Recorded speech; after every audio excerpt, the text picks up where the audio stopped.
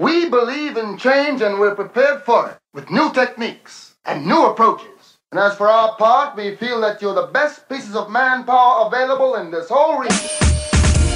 Let it go out there today, baby. 3, 2, 1. And once again, our mighty ship is back on course. Welcome to the Sports Talk with Devin Wade podcast. Oh! Mama, there goes that man. You the boy. Ladies and gentlemen, the star of our show. Welcome to another edition of the Sports Talk with Devin Wade podcast. Another great episode for you this time out, and we are so glad that you have found us. Don't know what platform you use or how you found us, but we are certainly glad that you have, and we hope that you continue to listen, share, interact, and be a part of everything that we have going on. And I'm going to give you a rundown of what we have coming up, but first and foremost, I want to remind you guys that you can go to the WadesWordProductions.com website 24 hours a day and get all things D Wade, and we are expanding all the time, and we'll have something special on the website coming up here later, to probably by the time you hear this. Let's just say that by the time you hear this, WadesWordProductions.com website. In addition to that, the sports line 24 hours a day. You can call us, give us your comments, your critiques, your requests, any of those things at 832-941-6614. That's 832-941-6614. Well, this time out, we're going to talk to one of our special teams unit members, a guy who is our basketball expert, a former professional basketball player, a former Duke Blue Devil and Los Angeles Clipper, and played years overseas and made quite a dent and was quite successful overseas. Daniel Ewing will join us to give us his take on the NBA season. In addition to that, we will have some headlines. We will get into some We the People. In addition to that, we'll have a mix from our resident DJ Anarchy, and of course our conversation with Daniel Ewing. And then we have the Lamont Award. And before I let go, so all of those things and whatever else we could come up with this time out. So with that, let's get into some headlines. In headlines, the NBA is back. The NBA is back. And I'm about as optimistic about them completing as I've ever been, with the exception of what happened in baseball. And I'll get into the NBA, and I want to talk about the NBA. But first, I want to talk about Major League Baseball. And, of course, the Miami Marlins, and they're testing positive. I don't know how much longer we'll have a season, and I'll get to that part. But I'm going to start with the Houston Astros. Yes, the 2017 World Series Houston Astros. Because I am upset about the hypocrisy of the media and of the fans and of the Twitter sphere. So let me say this again. The word for today is hypocrisy. Okay, so after winning 3 of 4 to open the season, this 60-game season in Major League Baseball, the Astros hosted the Los Angeles Dodgers for a 2-game series. Now, of course, there was a lot of build-up because there was a lot of chirping in the offseason, and Dodger fans and Dodger players were all upset about what happened in 2017, even though Game 7 was on the road. Hello. Game 7 was on the road. They couldn't have cheated on the road. They didn't have the same access on the road. So there's that. In addition to that, the two teams play a series. Okay. And in game 1 of the series, Joe Kelly, who was not on the Dodgers in 2017, he threw a number of pitches at people, talk noise, caused quite a dust-up. Okay. And that happens in baseball. And it's sort of somewhat expected. But here's the issue. Okay, he gets an 8-game suspension. Dave Roberts, the manager for the Los Angeles Dodgers, he gets a 1-game suspension, and Dusty Baker got fined. But everybody is and complaining about the fact that, Joe Kelly should have cheated. He wouldn't have gotten suspended had he just cheated. He got more punishment than the Astros. And this is why, again, the word of the day is hypocrisy, because everybody believes in the system until it doesn't go their way. So the system was set up by the commissioner of baseball, Rob Manfred. Rob Manfred said, look, be forthcoming. Let us know what happened, how this happened, and we promise the players will have immunity because we really want to get to the bottom of this. Now, you already knew that the Boston Red Sox had cheated. You already knew that the Yankees had cheated. And then you sent out this warning to all of baseball.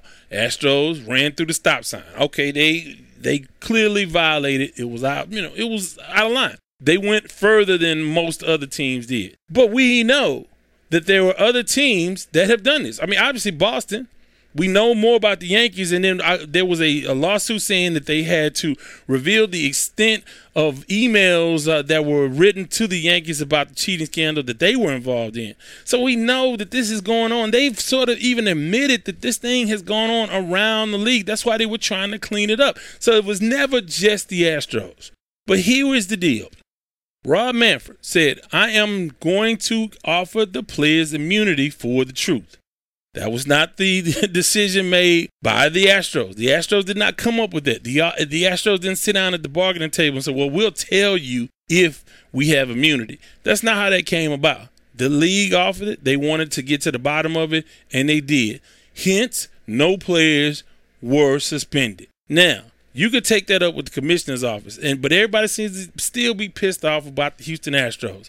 But everybody else was cheating too, not and to some extent. And we've had conversations with Enos Cabell about it. We know that this has gone on around the league. The Astros were just the best at it, and they did the most with it, apparently, although we still don't know that. So Kelly throws. 8 games is a lot of games in a 60-game schedule, but I will say this. He was suspended because they want to set the tone. First of all, there was no social distancing once the two benches came together. There was a lot of hostility, a lot of woofing, a lot of yelling, and this is on the backdrop of already games being postponed and probably canceled for the Miami Marlins, and the Phillies are having issues, all of that. So that's going on. And so now you have teams in a dust-up, which they were warned against before the season. So baseball is saying, we are going to stop this right now. Stop throwing at the Astros. Y'all can take this up next year. We're not going to do it this year. We are trying to make this money. We can't afford to suspend guys. We can't have a bunch of guys get sick because one guy had COVID, but he was in a scrum fighting over some that happened 3 years ago. So that's why baseball did what they did. The resentment from the media and the fans, you know what?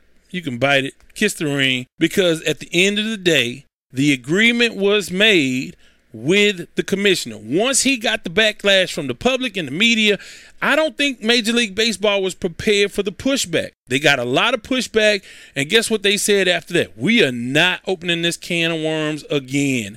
We are not going to handle other teams the way we handled the Astros. I'll give you a prime example. SMU. SMU got the death penalty, right? For violations, for continuously violating NCAA rules. Once SMU was never able to really come back, still to this day, they're not what they were. They'll never be what they were for a lot of reasons, but the death penalty really, really hurt them. The NCAA decided at that time that they would never give another team the death penalty. And we've seen all sorts of violations across the board. Never has a team been shut down. Never has a football team, basketball team been shut down for the year or a couple years. Never happened and won't happen again because they saw the ramifications and they said, well, wait a minute. If this is the precedence, what do you do with Kentucky? What do you do with Louisville? What do you do with Kansas? What do you do with programs that we need to make money so we can never, ever have the death penalty again? You got away with it with SMU, a private university that was really at the time, they were at the top of the Southwest Conference.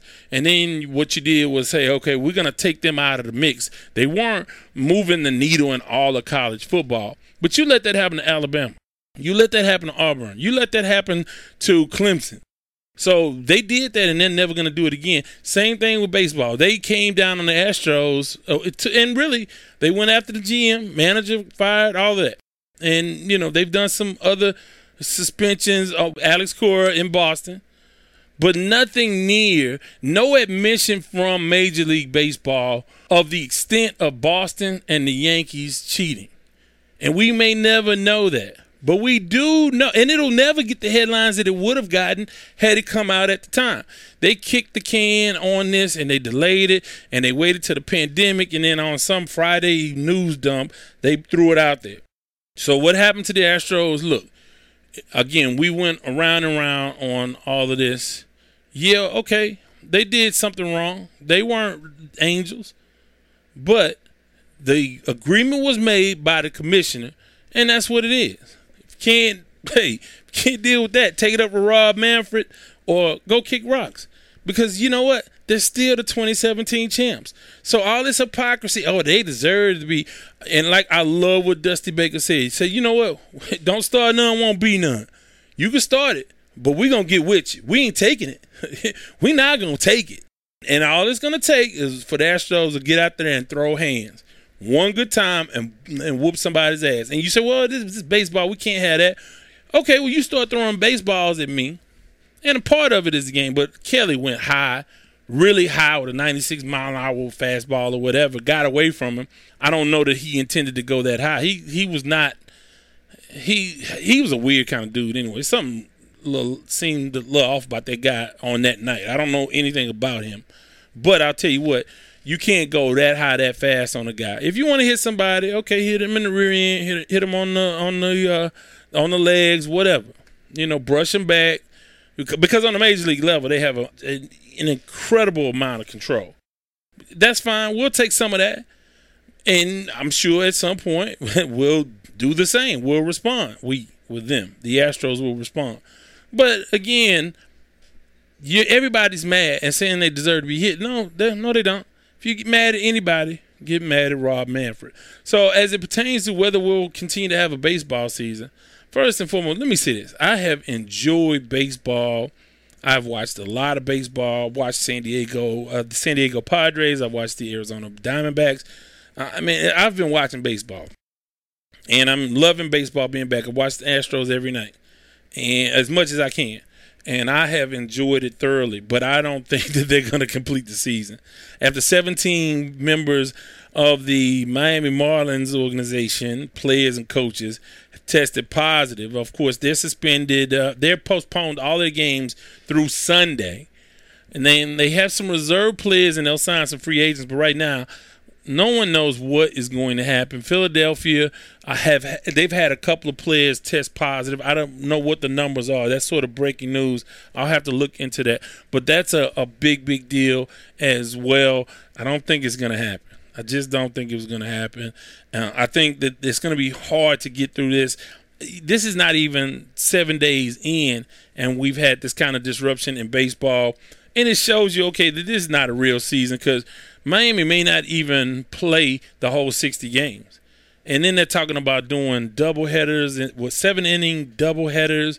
So it's a lot of weird things going on as it pertains to just trying to piecemeal some sort of season together. And of course, it's for the money. And I get it. But it's not a real season in that way. But nonetheless, the Astros, a lot of young pitching. Verlander, they thought was shut down for the season. They put him on a 10-day DL. We'll see if he can respond and come back. But already, Urquidy is not there for the Astros. Yordan Alvarez is not there. They've lost a couple pitchers. They about 5 pitchers made their major league debuts this weekend in the early part of the week for the Houston Astros. So that's going on. The NBA is back, and boy, a couple of marquee games. I guess marquee if Zion Williamson plays, but the New Orleans Pelicans are set to play the New Orleans Jazz. Not sure if Zion Williamson is going to play, but then it's the Lakers and the Clippers. So we get the chance to talk about all things basketball. I have posted my picks, and all the fellas have posted their picks on the website. So you'll see those on the website, and you'll get an opportunity to see what everybody else picked. I'm going with Toronto and the Clippers, and I'm taking Toronto to win it all. I'm going Renegade out there to win the NBA Cup. I won't even call it an NBA championship. I'll call it an NBA Cup. So that's going on. And I know you guys are excited. I asked you about it. That's coming up in the next segment as we get into some We the People. Also, in the NFL, a number of players are opting out. They are not going to play this NFL season. But the big story in the NFL, if they do, well, I guess the big story is 6 or 7 New England Patriots have opted out. Damian Williams for the Kansas City Chiefs has opted out. Marquise Goodwin has opted out. Yeah, that's big news, and we have some time before we determine whether or not there'll be an NFL season. No preseason at all, and they're trying to make this thing happen. I am not thinking that is going to be able to happen at all. We'll see. They're going to give it more than a college try to make that happen. But the big news in the NFL, Jamal Adams was traded to the Seattle Seahawks, and boy, maybe it's the Legion of Boom Part 2. Now, they got, they got a player, 2 number 1s and a number 3, I think, for or a number 2 in exchange for a number 4 and Jamal Adams. So that defense is going to be incredible again. So those are some of the things to watch. There's so many more headlines. I didn't even get into the college football thing. There's so many more angles that we can get into. But for now, let's get into our next segment. Time for We the People. In the We the People segment, I turn to you guys. And usually I'll take some calls on the sports line, 832-941-6614. But instead, we ask some poll questions on the Sports Talk with Devin Wade Facebook page. Now, we ask you 3 NBA questions, and here are the poll results. I asked you guys, which one of these teams is most likely to win the NBA championship, the Lakers or the Clippers? Drum roll, please. Well, I don't have a drum roll. I'll have a drum roll. We'll develop a drum roll. But you guys said overwhelmingly, to the tune of 84%, the Los Angeles Lakers would win. No love for the Clippers? No love? I guess it's a lot of LeBron love on the poll questions from the folks that answered, because I know we have a lot of folks who didn't respond. But yeah, I'm surprised by that. I thought it would be a little bit more even, but everybody's loving the Lakers, so they won that one. In addition to that, I asked which one of these teams from the 6th seed is most likely to upset the apple cart in their conference. The Philadelphia 76ers, the 6th seed in the East, or the 6th seed in the West, the Houston Rockets. And you guys went with the 76ers. 76% of you guys said that the Philadelphia 76ers would be the team that would be most disruptive. And finally, I asked you guys, which one of these 2 teams has the best chance to upset the favorites in their conference, the Toronto Raptors in the East or the Denver Nuggets in the West? Now, sort of an unfair question in that the Toronto Raptors are the 2 seed, and a lot of people consider them the favorite. I roll with them. And I've said this over the last few podcasts and on KTSU Sports Talk, but a lot of you guys agreed. Although the Denver Nuggets could be a surprise team, if not to win it all, to upset somebody important or somebody we think would be in the running. But you guys, to the tune of 73%, picked the Toronto Raptors over the Denver Nuggets. So those are the results. We'll go to the same questions when we have a conversation with Daniel Ewing. Speaking of which, going to take a time out here, a word from our sponsor and a mix from our resident DJ Anarchy. Want to remind you guys, if you want to advertise on Sports Talk with Devin Wade podcast, just email us, advertise@wadeswordproductions.com. That's advertise@wadeswordproductions.com. And we'll get back with you and make that happen. If you have music for us, make sure you email us at music@wadeswordproductions.com. That's music@wadeswordproductions.com,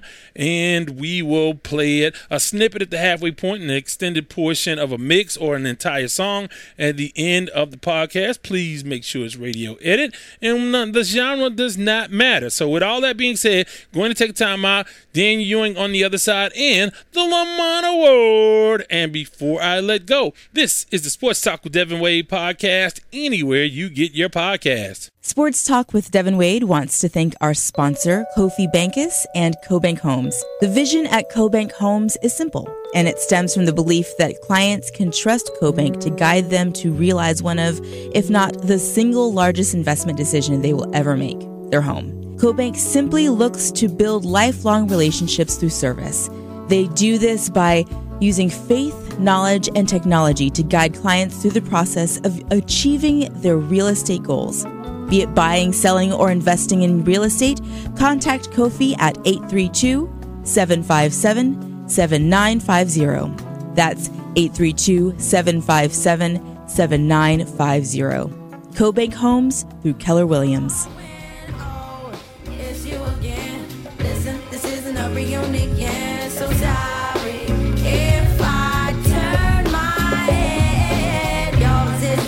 familiar face, but that don't make your place safe in my bed, my bed, my bed.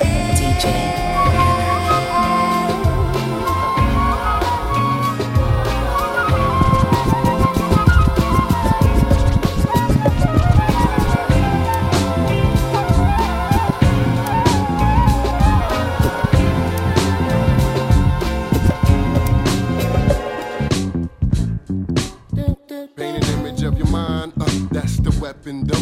You're listening to the mix of our resident DJ Anarchy. That's our guy. That's our dude doing it big. And of course, he's on SoundCloud, DJ Anarchy, and you can find him on Instagram. I think he still mixes on Saturday mornings on Instagram Live. In addition to that, of course, you can find him on Twitter, DJ Anarchy. That's our guy. But right now, I want to get into a conversation we had with our resident basketball expert, one of the special teams unit, our very own Daniel Ewing. Good afternoon. How are you? Good, Devin. What's going on, man? I'm good. Man, great to have you. It's been an eventful day for you and I'll detail this a little bit later on. But essentially, working from home, the power went out, and you've been patient with me all day, and I certainly appreciate it. We're here now, so a lot to get into, and I want your opinion on a number of things. But first and foremost, hey, some exciting new developments with you. Your podcast is out. Tell us about it. I saw the first episode. Tell us a little bit about the debut episode of your podcast.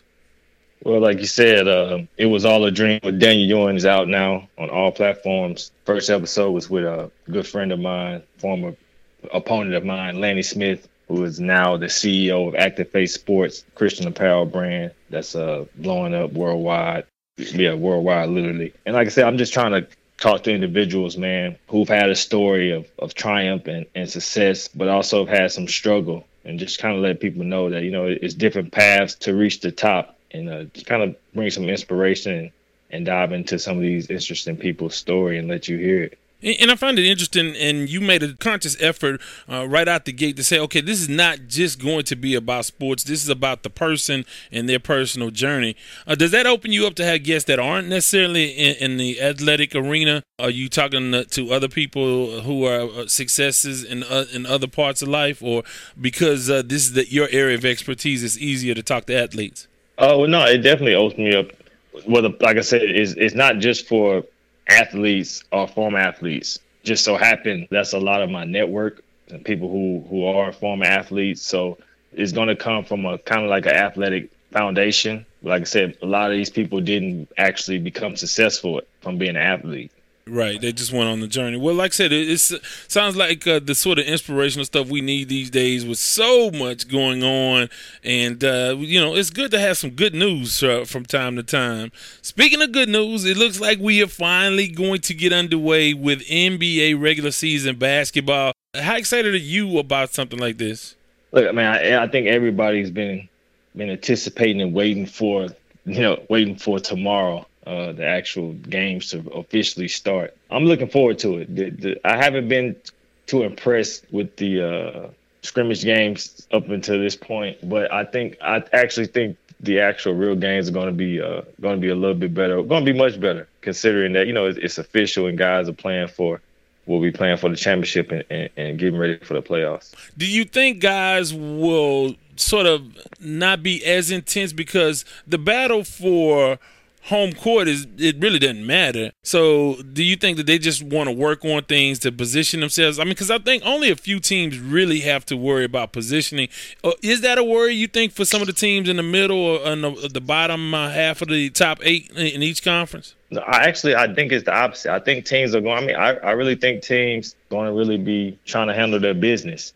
Just considering that some teams could possibly move up, in the top 8, some teams could drop out. So I think these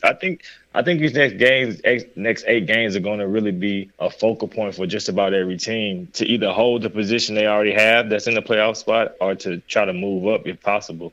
Well, as it pertains to the NBA, so far so good with the positive COVID testing. No positives. Everybody's clean. Everybody's staying COVID-free. But there was news this week with Lou Williams, who had an excused absence from the bubble. He went back to Atlanta to attend the funeral. and he ended up picking up dinner at the famed strip club Magic City. It's caused quite an uproar. What's your take on it? Man, it is kind of tricky. I think the NBA doing what they have to do. Of course, the media is making a bigger deal out of it, but based on the criteria of the bubble and quarantine, and it is what it is. The man is an adult. He's allowed to, make choices that, he feels is necessary to wine and dine himself. It just so happened, it just so happened that the Gentlemen's Club actually does provide some great food. So. Yeah, I mean, my whole take about it is I think more than anything, it's the optics of it. It looked to the public, and I think it looked to the NBA like he wasn't taking the precautions seriously. So I think, although he was going to face a 10-day quarantine anyway, I think they have to sort of make a big deal out of it because, again, the optics look bad. Because, again, this one thing caused this big uproar in the media because he did it. And again, you would hope that somebody would have got a curbside or something for him when you go out and about, especially in a hot, sort of a hot zone like Atlanta right now. A lot of cases of COVID in that city. So him going to eat anywhere would be of concern to me. Get it delivered or go curbside. But I think the fact that he's eating out of a strip club is not a big deal, especially when you know the city of Atlanta and how they do wings at Magic City and all that stuff that they talked about. By and large, we've heard some people on the snitch line. You think the other guys are really paying attention and being precautious about not leaving the bubble and not violating the parameters and perimeters of the quarantine? I think so. I think guys have a pretty good idea of how things are going to go now in the bubble. Now that they're there, settled.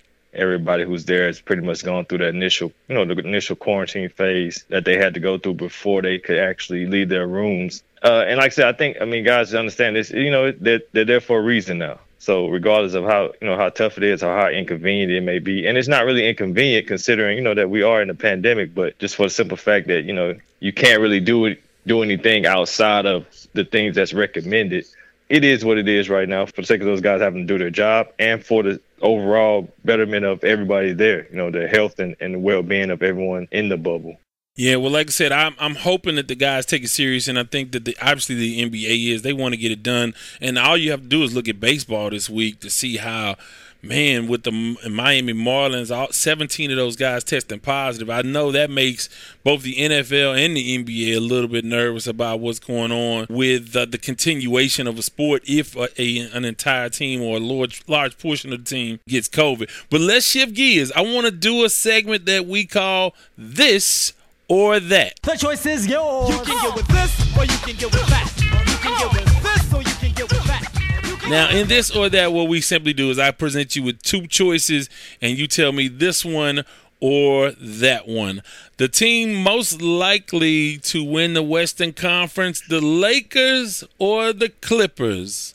I'm going to say the Lakers for the simple fact that the Clippers they don't have their full team yet, so you have the situation with Lou Will. So he's going to be out for, I don't know how many games, the 10 days he has to quarantine. I don't know how many games they have in that span.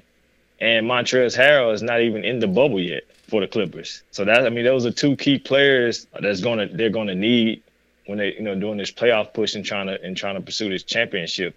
And I think the Lakers with LeBron, his experience, and we know, the seriousness and the focus that he ramps it up to when it comes time to playoff time and getting ready for the playoffs. And the fact that their guys are all healthy right now and they've been all together, I think they clinched the Western Conference.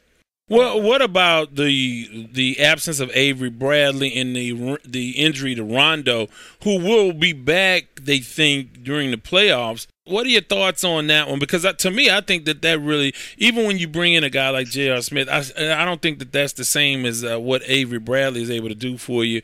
And what do you think about the absences in their backcourt? Both of those absences hurt, no doubt. Rondo will be back considering that we're expecting the Lakers to make a push to the finals. Rondo will be back, but not having Avery Bradley does hurt the backcourt defensive versatility and his presence as a defender. And, offensively, him being able to hit some shots here and there. But like I said, you still have LeBron, you have AD, and then you have, you picked up J.R. Smith, Deion Waiters looked good most part throughout the scrimmages. They have a veteran enough pieces and enough veterans on that team who can still hold it down, especially until Rondo gets back. Well, we know that Milwaukee is the favorite in the East, but next up in this or that, which team is most likely to upset the top teams in that conference, the Toronto Raptors or the Denver Nuggets? Which team is more poised for the upset? I wouldn't consider the team I'm going to pick. I wouldn't consider it an upset, but I'm going to go with Toronto. Right, they are a 2 seed as opposed to the Nuggets, who I think are 3 seed. So yeah. I think a lot of people are sleeping on Toronto for the fact that they lost Kawhi Leonard, but what they've been able to do this year without Kawhi and guys still been able to play well. Pascal Siakam becoming a pro and showing that he has the ability to be a big time player going forward. I think you still have to respect what that team has done. That's pretty much the same team, except they lost the one they lost. I mean, the person they lost was a key player, but they only lost one guy, and they got pretty much everyone returning to try to defend their championship. So I like Toronto's chances in the playoff and actually getting back to the finals in the East. Yeah, and I picked Toronto as well because, I mean, not only they have a little bit of a chip on their shoulder. And people, again, remember this with Houston. I know you do. When they won that back-to-back championship in the second year, they were like a 6 seed. They were down 3-1, and they were able to come back and really do work because of that championship sort of chip that you have on your shoulder, where you just say, hey, we are champs still. And also, I think Nick Nurse has done a great job. They were down there first, I think, with their entire team.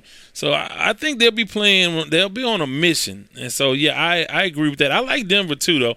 We'll have to see what happens in the West. But finally, in this or that, the 6 seed most likely to advance to the NBA Finals, I had to find a way. Either the Rockets or the 76ers. I had to find a way to work the Rockets into the conversation. Oh, man. If the 6 seed most likely – the 76ers or the Rockets. And two of the teams that I really don't like their personnel. We could flip a coin for this one. If I had to really make a decision, I would say, and it's not hating on the Rockets, I would say the Sixers. Even though I really don't believe they're there yet, but based on the fact that they're in the West, and the West is a lot tougher than people thought it would be this year. But the fact that they're in the West. And they have the ability to present some real matchup problems, with what they have out there. I would go with them over the Rockets in this or that. Why do you think the Rockets are getting so much buzz nationally? Because you're hearing some guys saying, well, wait a minute, watch out for the Rockets. I mean, I don't know that a lot of people really legitimately think that they can win it or go to the finals, but you're hearing a lot of buzz nationally. Why do you think that is? Actually, I'm not sure, especially if it's not legitimacy. Like if it's, I don't know why. I mean, they do have 2 former MVPs still in their prime on the team, with James Harden being able to score at will against anybody. We know what Russell Westbrook can do in the open court and how hard he's going to play and what he brings to the team. But it's the other guys that the Rockets have, that you have to be concerned about for the Rockets' success. What are the other guys going to do in those clutch moments? Who's going to step up and be the third wheel, so to speak. The Rockets already have Eric Gordon a little banged up with an ankle injury, so he'll be out a little bit. Maybe day-to-day, maybe he'll miss a few games on the front end. But, yeah, so already that. But 76ers are another team they talk a little bit about. Sounds like they're going to try some new things with their formation. And I heard about Ben Simmons playing it at the 4. I don't know. Well, what do you think can be done with that Philadelphia 76er team that so many people over the last couple of years thought would be more than they've been to this point?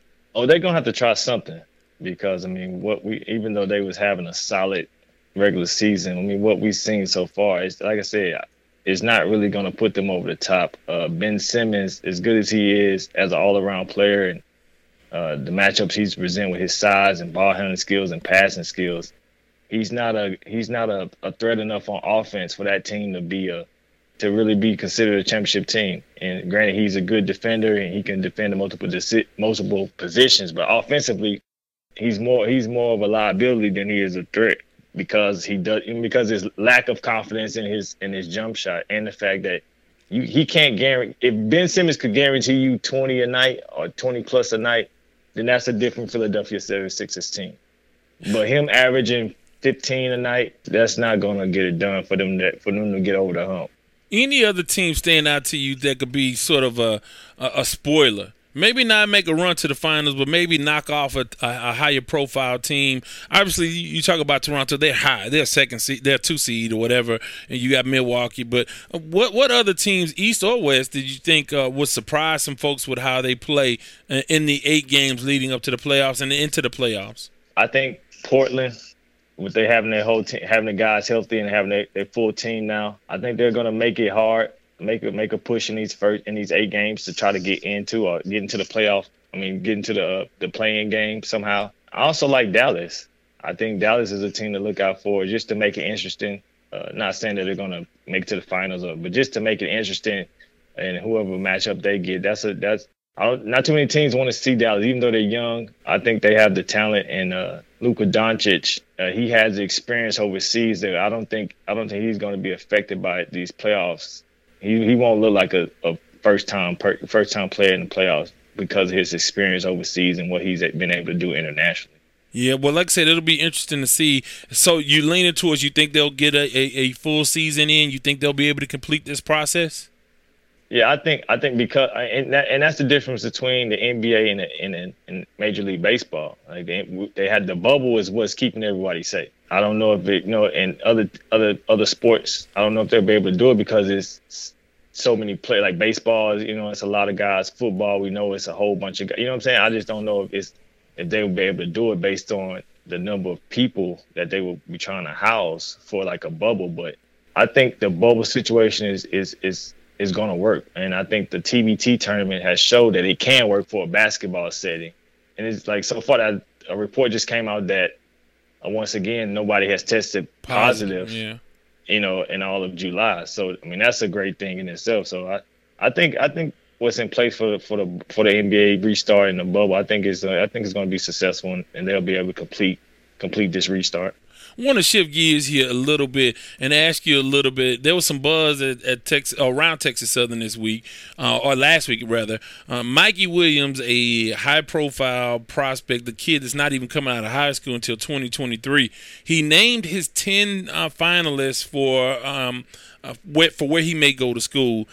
And, of course, the phone calls, I got a ton of phone calls and feedback, and everybody has been really excited about a transformative player coming to a HBCU and really may be able to make a difference. If you ask me, I don't think he'll ever play in college. I think he'll go G League by the time 2023 comes around. But if a player like Mikey Williams came to Texas Southern, what kind of impact, not only just on the court, but what would his presence do for that program while he's there and even after he's gone?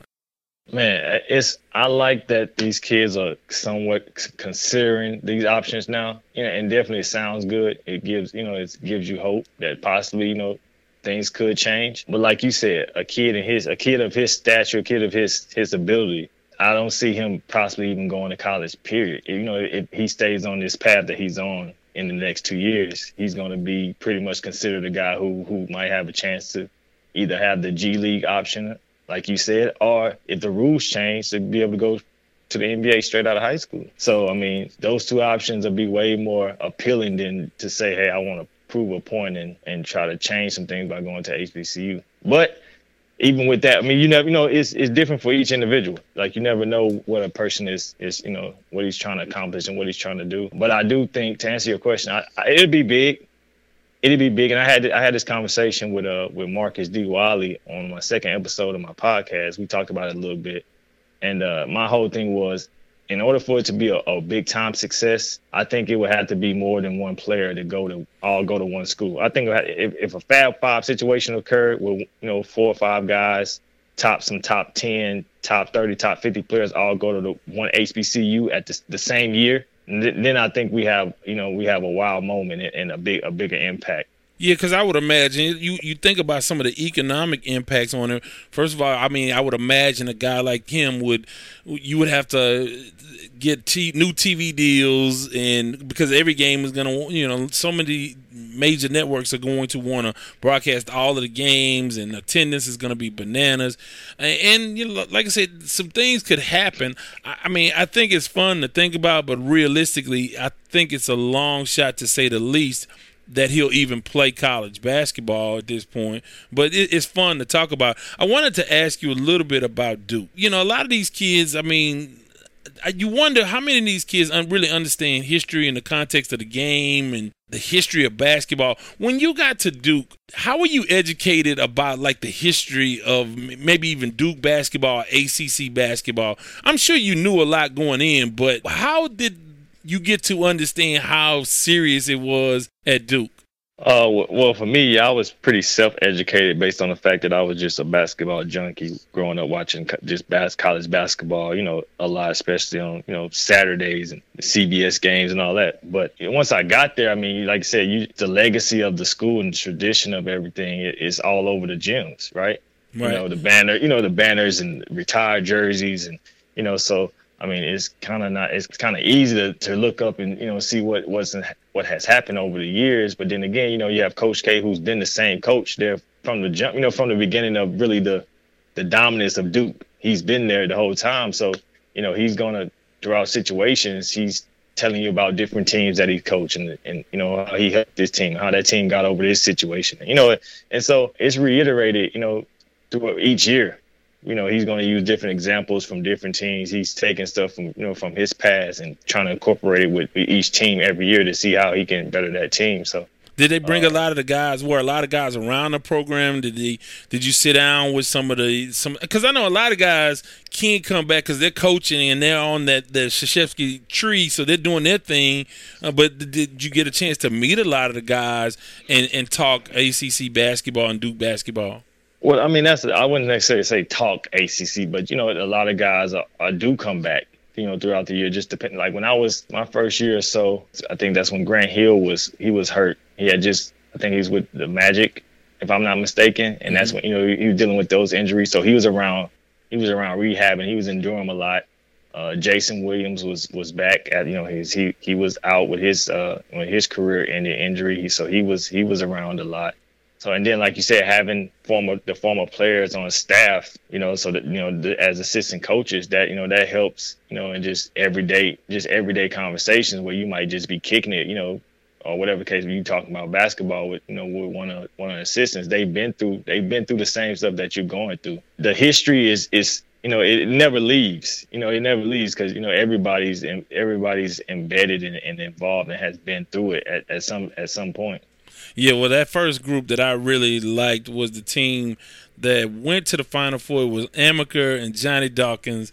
I think Billis was on that team. Mark Allery. That was my first memory of the Duke Blue Devils. Of course, North Carolina took up a lot of space in these parts because, of course, here with Five Slammer Jammer, Rob Williams going up against, it was Worthy, Perkins, and then you had a guy named Michael Jordan on that team. So, yeah. Right. So, yeah, rich history. I just wondered about that. That was just something I was thinking about, like, how do they educate you guys? Because some of these, like kids, they play video games these days. They don't watch hours and hours of basketball or go back and watch games on YouTube or whatever. And so, like, I think past generations were the kind of guys that really studied and just loved the game in a different way. Yeah, it might be different now, like you said, because the kids, I don't know if the younger generation actually tunes into the game like other generations did, past generations did, like you said, just studying the game, watch. And the fact that, I mean, college basketball is not for the younger kids, is not the premier basketball league that they're watching. I think a lot of guys a lot of kids are just skipping college basketball now and watching the NBA. But like you old enough to remember the time when you could be a household name in college, even if it didn't translate into being successful in the NBA. I can name a number of guys who were superstars in college who maybe struggled or maybe didn't even make it in the NBA, but it was almost like a fourth major sport in America because basketball was that popular. Who were some of your earlier memories of the first guys that you followed on the basketball court? Well, you showing your age. Yeah, I'm showing my age for real. Yeah, but that is the team. That 84 team, that was the team that got everything started. I don't think Duke is Duke, the Duke that we know now, if that team doesn't have the players that they have and they don't have the success that they had back in the mid 80s. But for me, like I said, growing up, my earliest memories were the 91, 92 Duke teams with Grant Hill, Christian Laettner, Bobby Hurley, Thomas Hill was on. Thomas Hill, a Texas guy, Thomas Hill, those guys, and then the Fab Five, of course, liking that team. I mean, a lot of teams, man, the Arkansas teams, the Arkansas teams with Corliss Williamson and Scotty Thurman. When you talk about Arkansas teams, I go back to Todd Day and Lee Mayberry and Oliver. Todd Day, those guys. That was the amoeba defense, right? 40 minutes of hell. Right, so you talk about those teams, and then UCLA teams with the O'Bannon brothers. You know what I'm saying? I didn't like those guys. I didn't like UCLA. Like I said, the teams that I like. I like UNLV teams. And all three versions of them. You had the Larry Johnson, Stacey Augmon teams. Then you had the Mark Wade, Armand Gilliam. Those guys. That's way, way back. But yeah, man, I just miss loving college basketball. It's like college basketball is so different from the way it used to be. I don't think people, unless you have a little bit of age on you, don't remember how huge college basketball was on the sports landscape. Now, like you said, it's just a pit stop before you get to the NBA, and that's sort of unfortunate. But again, you can't knock the guys for trying to go get paid. No. And it's just the way things have evolved. You know what I'm saying? And like you said, you can't knock these kids for being good enough to only be in school 1 year and going to fulfill their dream.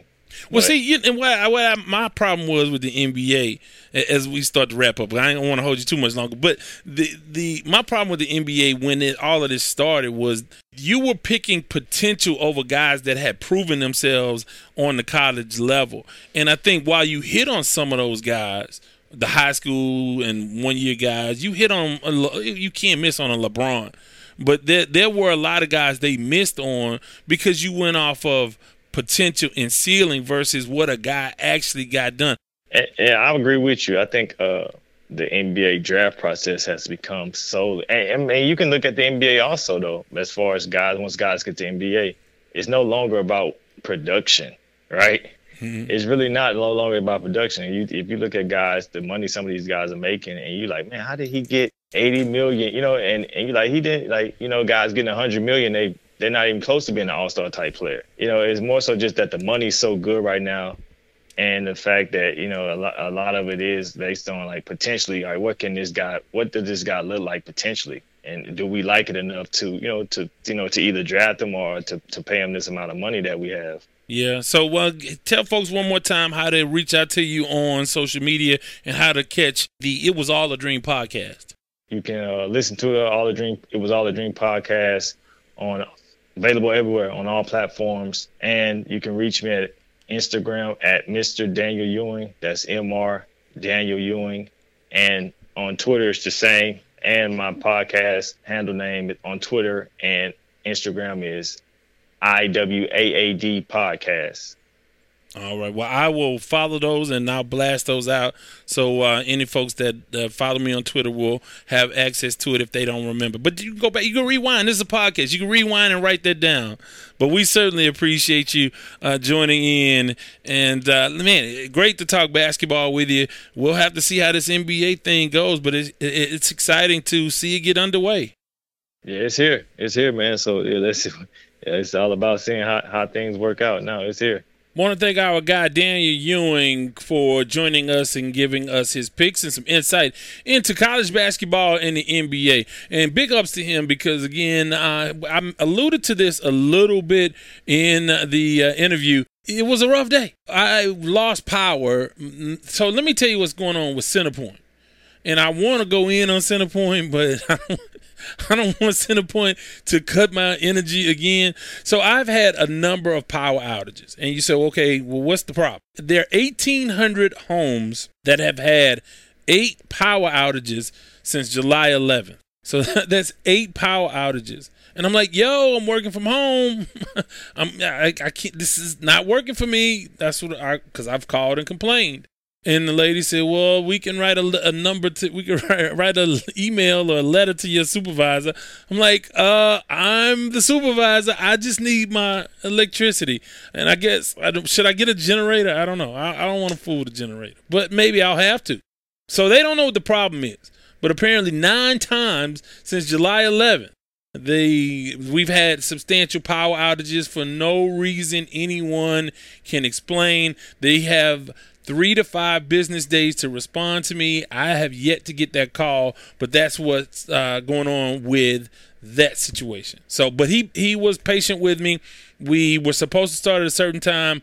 I couldn't because we didn't have lights. Then the lights came back on, and we were just about set to do the interview. And I said, okay, you ready to get started? Lights went out again. And so he pushed it back later in the afternoon. So I really appreciate him for that. But it was, so you guys, I gave you a peek behind the curtain. It's not always easy breezy with these situations. But what is easy breezy is to recognize that it's time for the Lamont Award. I don't want to wish you no bad luck, but I hope your ship sinks with no lifeboat and no life preserver and a school of piranhas surrounding you, you big dummy. The Lamont Award goes to the person, team, entity, someone in or around the world of sports usually that we deem to be the big dummy of the podcast. Well, this time out, we talked about him. You know about him. People have recommended him, and I will give it to him. And it's not Mike Ditka, although he may be one coming up a little bit later on. It is actually Lou Williams of the Los Angeles Clippers. Now, Lou Williams was allowed, if you don't know the backstory, Lou Williams was allowed to leave the bubble to go to Atlanta for a family funeral. And he went, but there was one problem. They caught him, Jack Harlow, a rap artist, took a picture of him and Lou Williams in the strip club, Magic City Strip Club. And, of course, that started a whole thing about him in Magic City, where why would you be at a strip club and you're supposed to be at a funeral, and why, what's going on with that? So he explained, which he had previously explained, that his favorite thing in the world to eat was the food from Magic City. And I think he said the wings, but everybody knows the wings of Magic City if you're an Atlanta person or whatever. Now, I will say this.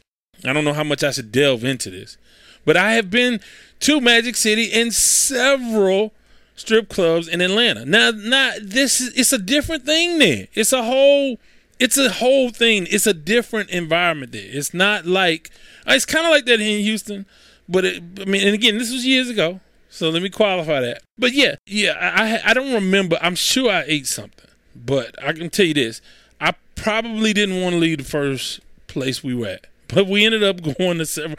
I was with some professional athletes at the time, so it was a different part of my life. I'm not whatever. I'm just saying. I'm just saying. So I've been to those places, and at the time I don't remember the food. But again, things changed culturally. Maybe they stepped up their wing game since the last time I was there. Whatever. But in Atlanta, they'll tell you it's a whole thing. That being said, he said he went there just for the wings. And that's believable. And people are like, well, he should be allowed to eat where he wants to eat.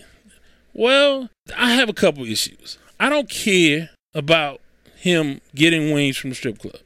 I care that he's getting wings from anywhere himself. Because let me see, it's really not a big deal. Honestly, it's not a big deal because he was going to have to quarantine for 10 days anyway when he got back. So no matter what he did, he was going to have to quarantine to make sure he was safe. So it's not, in the grand scheme of things, it's really not a big deal. But the NBA has to be concerned that, hey, we want the appearance to be that we are taking this thing serious.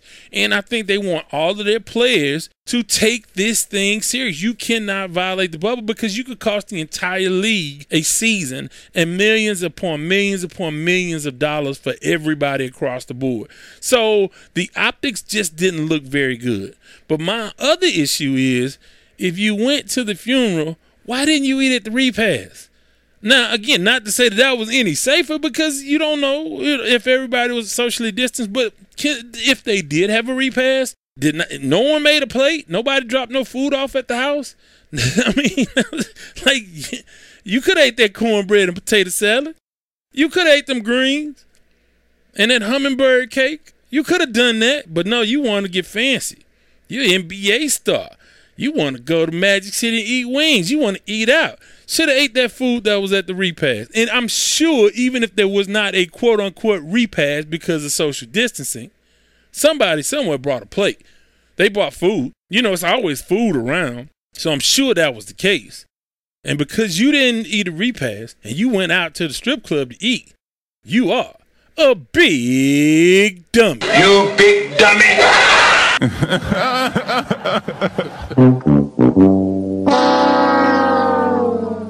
Now, in the grand scheme of things, again, this is not a big deal. It's not a huge deal that he did this because he was going to have to quarantine for 10 days anyway. He did, and it should be okay. I hope he's okay. I like him a lot as a player. I think he's one hell of a ball player, but I just think the optics didn't feel good for the NBA, and hence he got the criticism, the backlash. And, boy, the fervent defense by some of these NBA guys was just like, really, man?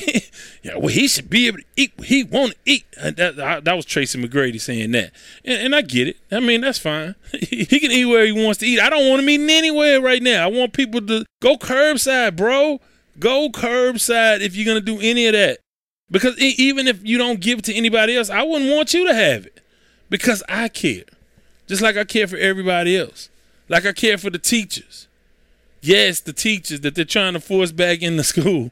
Like, most teachers go into teaching because it's not a very dangerous, treacherous set of occupations. Pretty low key. I mean, obviously, school shootings are something you have to deal with in modern history. But by and large, most teachers are not risk takers, okay? But yet you want them to go in and risk their lives for little Jimmy. And knowing little Jimmy don't wash his hands or socially distance. But, hey, that's neither here nor there. But no, shouldn't have to go to a job to risk your life unless you just make the choice. You shouldn't have to. You don't make people go into the military. It's a volunteer army. You don't make people do it. But yet, in this situation, can't vote. You don't want people to vote because it's dangerous. That's what you said, Trump. But you want to send people to school. You cancel your convention. Canceling your convention. But not school. Okay. I see you, big fella. I see you. Nonetheless, before I let go, I want to thank Daniel Ewing. Want to thank our sponsor, CoBank Homes. Want to thank our resident DJ Anarchy. Want to thank all of you guys for the love and support, the comments. Please comment if you haven't. Share, like, all of those good things so we know that you're out there. The Sports Line, 832-941-6614, 832-941-6614, WaysWordProductions.com website. Email us, hit us up, sign up for the email list, all that good stuff. And as always, remember these 4 things. Number 1, I don't do no favors after 6 o'clock in the evening. 2, I ain't got no money. 3, I'm not harboring any fugitives from justice. And 4, bye. This has been the Sports Talk with Devin Wade podcast. Remember, you can follow him on Twitter at Wade's Word. Thank you for listening.